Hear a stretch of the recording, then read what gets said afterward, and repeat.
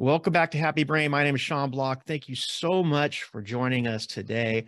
If you haven't had a chance, please listen and fill out that survey. There's a link down below. I really want to know what our audience wants. What do you want to talk about? What do you want to hear?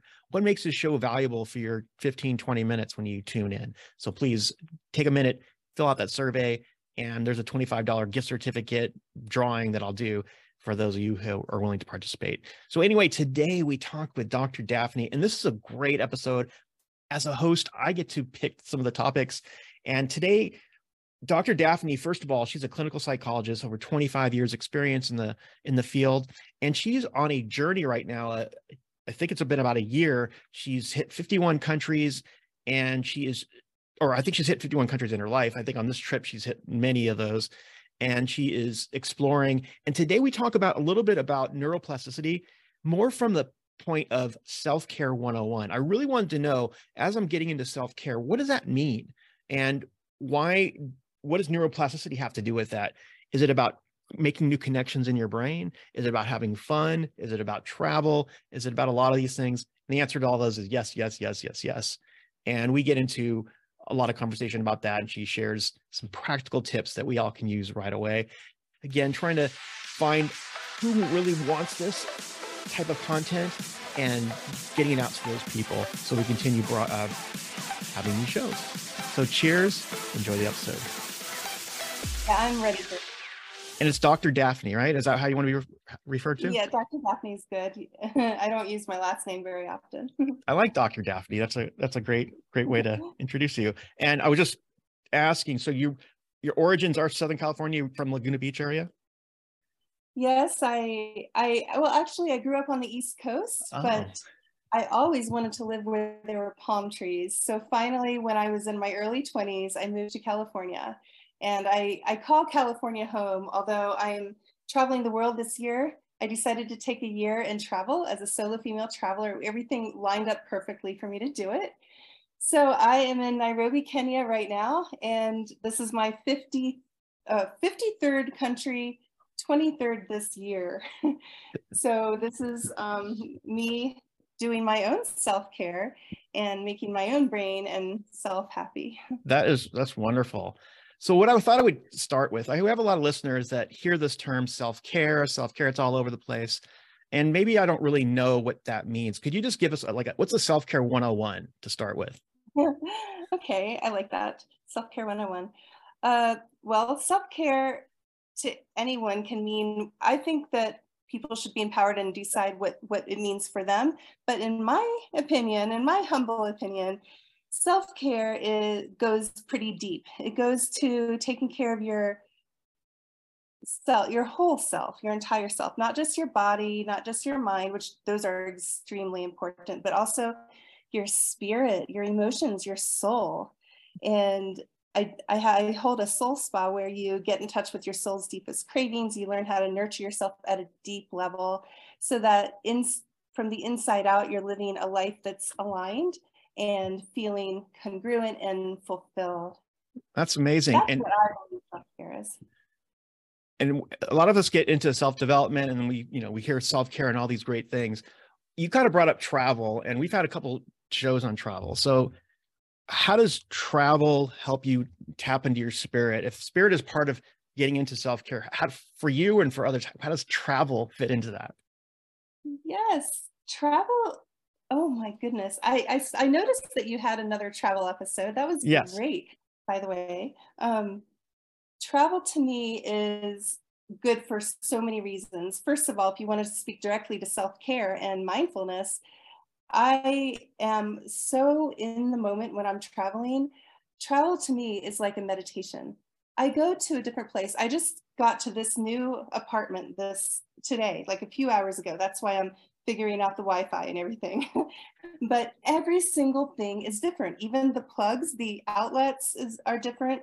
How people communicate is different. How I get an Uber and how I do anything is completely different. So it forces me to be in the moment. So I am not just on autopilot, flipping the switch, doing this, doing that, thinking my own thoughts, but just going through the motions. I cannot go through the motions at all when I travel, every second forces me to be in the moment. And I think that's why I love it. It's an adventure, but it's also a mindfulness.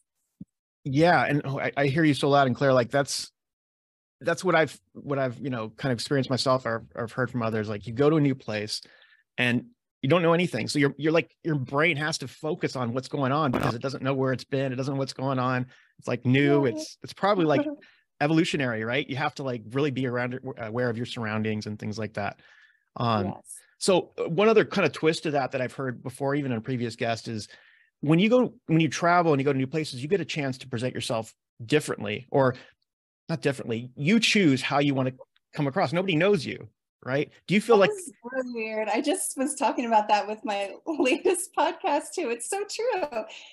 They only know the new me, the whatever this date is, March 24. I don't even know. This Daphne is the one they know. They're not the one they grew up with, not the one they assume knows us. You know, there's so many assumptions when you know somebody and you're interacting with someone, and you know, they might think, oh, well, if I say this is like she'll know what I mean, or I know what she means. There's no assumptions. You just have to, it forces you to present, forces you to have really good boundaries. And also, I make such meaningful connections everywhere I go as well. And another thing about travel is that it's really healthy for the brain because it improves neuroplasticity by trying new things, new foods, new locations, new languages, new cultures, new scenery, new animals. Everything your brain is processing and has to work differently. So all the neuron pathways, they're not just doing the same route. They're not stuck in a rut. Every day you're exercising your brain. You actually burn more calories in your brain. Right. When you're talking about going to a new place, right? That's neuroplasticity all like in hyper gear, right? Because you're experiencing all these new things, all these new connections in your brain. Now you're a clinical psychologist, right? Yes. So how does, and so you come from this from a really interesting perspective. You're living kind of the things that you talk about with probably with your patients and things like that. And again, if we're talking to people that are like brand new to this, so I guess tapping into back to what you're talking about, neuroplasticity. So how is that really helping me to feel better? How is like learning new things and stuff? How is that really helping me feel better? Well, neuroplasticity, the flexibility of the mind to change is almost like the definition of the mind's ability to heal itself. The brain can heal itself. The brain is malleable. We are not the same person we were last year, last decade. We create our life. We're at cause, not effect in our life. So neuroplasticity helps us live longer. You know, increased telomeres in our brain are associated with doing new things, are associated with positive thoughts in the morning and the evening. There's so many things we can do to increase our telomeres, and neuroplasticity is the process. So yeah, it's just very empowering. It's extremely empowering to know that we have the ability to create our lives. So when you're getting into self-care and personal development and things like that, you're being explored to, or you're being exposed to a whole new world, right? So it sounds like what you're saying is as I'm developing and learning these new things, and that itself is helping me, my self-care, just by being exposed to new ideas and new things. Is that correct?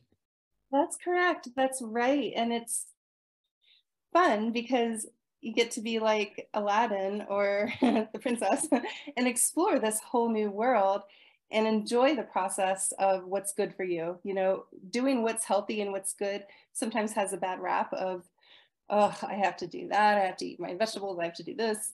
But it actually can be a fun process. Like, what do you like that's healthy? I bet you like travel. I bet you like something that's a fruit. I bet you like going outside somewhere. You know, there's so many healthy things we can do that we actually love. Relationships. So what we're saying too, self-care, you happen to be taking a year, you said, and traveling the world. That's the ultimate neuroplasticity, right? I mean, building all these new connections. we can't always travel around the world, but like if we're in our surroundings, would tips be to just go to new places in your neighborhood, go for walks, places you haven't been, explore areas that you haven't gone to. Is that going to help my brain? Yes. So some tips for neuroplasticity that I would recommend are do something new within your neighborhood, but that could be as simple as doing stuff with your left hand when you're right-handed, or if the map is giving you 3 different routes you can take home, take the one you never take, even though it's 1 more minute, just take a new route. And I never know whether to say route or route. Do you ever? Maybe I'll do something new. I always say route. I think it's route or route. I think we get it. I mean, and one of the things here, obviously, you're having to learn nuances and language and so many things in your explorations and things like that, for sure. So you're sharing. So these are a couple tips that we can take right away, right? It's just explore new things. A travel to Kenya is probably a good one if we can do that, right? Yes. I'm actually going to Manchester for a work trip, and that's going to be brand new. So I'm excited about it, of just doing that, the whole experience of being in a new place, for sure. So sounds like there's a theme of self-care. If you take it an angle of it, it's just fun, is learning new things, is approaching things as fun instead of having to be so serious. Because I know mental health, we take mental health on the show very seriously, but we want to like do things that are fun, that are going to help us even get started. So it sounds like in my self-care 101 journey, is one of the things you're talking about is just doing some fun things and changing the way our brain is perceiving things. Yes, that would be my first recommendation or step. If you're going to ask me for steps or something, I would say make it fun. Do something that's fun, do new things, try new things. That would be the first thing. There are a few other simple ones that sure, that I would recommend as well. Please. Okay. Well, the simplest one is to, you know how when little kids have a temper tantrum, or they just are overwhelmed, they just can't do anymore, and they need to take a time out, and you just take them aside and you put them in someplace quiet and you just give them a timeout. Well, we need that as adults too. So especially if you're introverted, I think anyone needs that. I'm an introvert too. Even though I talk to people, I love people, I'm an introvert too. You are too. Yeah, for sure. Yeah. Yes. So I say take a time out. So that could mean something as simple as, if you're at work and you have a people-centered job, if you need a timeout, take a 2-3 minute bathroom break and breathe. When you breathe, concentrate on the exhale. The exhale slows down your heart rate and calms your body. So take a minute and start breathing, but then make your exhale longer, like more seconds than your inhale. So if you're count to 4 inhale, count to 8 exhale. That will do wonders. I know it sounds very simple and strange, but it does wonders. I like it. And then another thing you can do while you're there in the bathroom is have a mantra for the day. So it doesn't have to be complicated at all. It can be love, it can be peace, it can be some sentence. A sentence that I like myself, that I do, is is called the next right step. So this came from, sounds kind of silly, but it's very important. My sister convinced me to go see Frozen 2, the movie, because we're sisters, you know. It was very bonding. It was a great movie, actually. And there's this point in the movie that's very sad, and one of the sisters, we think the sister died. So the one sister doesn't know what happened, thinks the sister died, and she is in extreme grief. She doesn't know what to do. She doesn't even want to go on with her life. She doesn't know what to do with her life because it was so intertwined.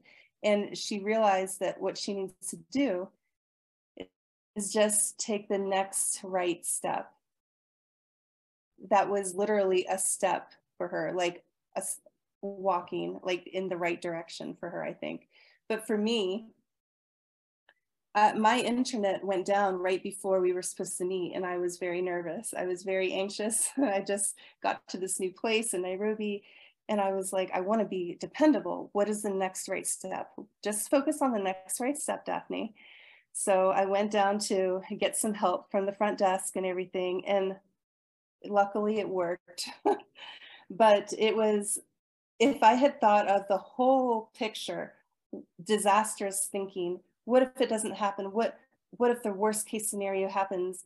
Then all my energy would have been zapped into that anxiety rather than next right step, next right step, next right step. Love it. Yeah. And so glad you took that right step, because now we get to talk. Me too. That's awesome. And so we can find you at, I have it Spa for the Soul. You said Spa.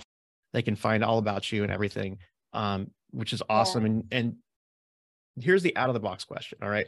We have a listener, and I'll tell you who that listener is in a second, but saw your topic on swiping right. We're not a dating show, but we've had a couple episodes kind of with the theme of dating.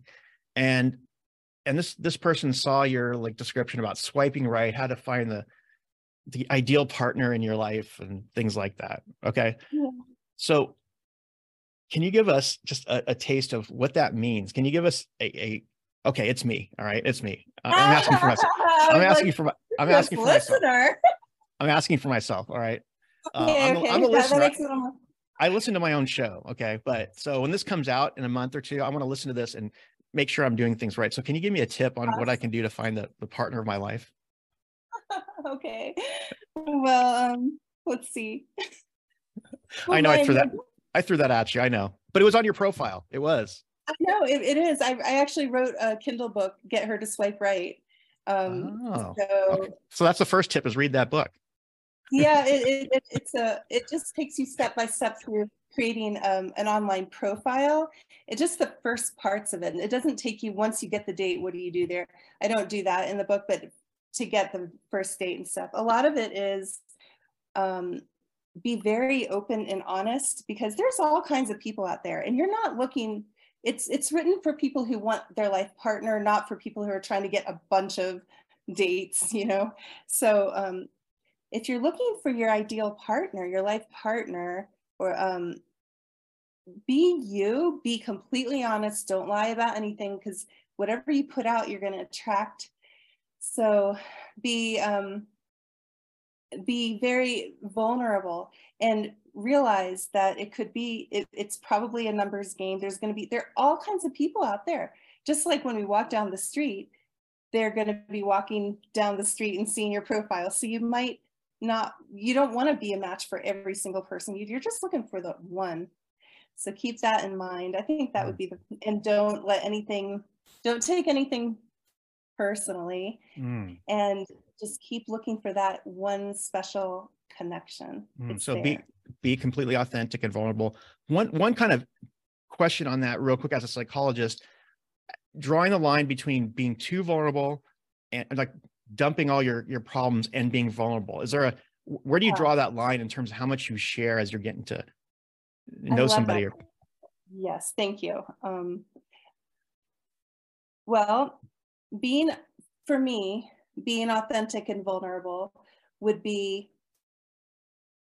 being who I am throughout the day. So throughout the day, I mean, there's sometimes, of course, that I'm like, oh, I just really feel kind of needy and I just want to pour out everything. But then there's also times where I'm like, oh, no, that was too much. I need some space. So, just a happy medium. Being vulnerable is not necessarily dumping everything on somebody. So being vulnerable is knowing yourself first. Oh, you know what? I think that's where people get the most stuck, because it's really hard to make an online profile, because it takes knowing yourself deeply. I mean, how hard it's one question, summary of who you are. Like, how do you summarize in a word who you are? You have to really get to the bottom of who am I, and what's my purpose in life? What do I want in a partner? Who will I be for a partner? So being vulnerable, but but is different than sharing every single thing at the beginning. Vulnerable is also give and take for the other person too. So it's not just like surface level, oh, when I was 19, I got really depressed and I got, you know, this happened and that happened. It's more about maybe what you learned from it or who you are because of those experiences and that type of thing. Now, what you said is, I got to listen back to this, but if we put that on our profile, all the things that you just said, like, you know, who I am, what I want, I mean, if we, instead of putting like all our interests and like you know, I like to ski, snowboard, I like to this and that, maybe if we had a little bit more of our, you know, our deeper stuff, and maybe that will attract the right person anyway, because they'll like see, oh yeah, this person's kind of a self-aware person or something like that. Yeah. And I mean, do you want to have people that, having the same interests is really important, is nice and fun too, but I don't know about you, everyone's different. But for me, I don't have to have the same exact interests as another person. I just have to have the same life path, like values and purpose, and live. We don't even have to have the same exact purpose, but just working toward the purpose is important to me. And then, so if there's a interest that, you know, if they do skiing and I tore my ACL and I don't really like skiing because of that, but I'm still happy that they're skiing and they're being active. And as long as they're not judging me for not skiing, I'm fine with that. You know what I mean? That's awesome. Well, thanks. I mean, okay, you answered the questions for me personally. You know, that's, hey, as a host, I get some free advice, which is great. You know, I get I mean, instead of going to a therapy session today, I got one from you. Right? Recorded too. Recorded. Thank you so much, Dr. Daphne. You're awesome. Thank you so much for joining us today. Thank you so much for having me on your show, Sean. And I wanted to also share that I have a YouTube channel. It's called Spa Travel, if you wanted to watch any of my travel stuff, and some free meditations on there too. Okay, so you're kind of you're taking us behind the scenes on Dr. Daphne's tour. Yeah, I just posted one on Namibia. Namibia was amazing. It was one of my favorite places to go. I was so overwhelmed with joy. It's the second to least populated country in the world, second to Mongolia. Oh my gosh. Wow. Yeah, it was amazing. Yeah. Right. So, that's awesome. Thank you for listening to another episode of Happy Brain. If you enjoyed this, make sure you hit that subscribe button wherever you listen to your podcasts. And if you have an extra second, leave us an honest review over on iTunes or your Apple podcasting app. And until next time, my friends, keep that brain of yours happy.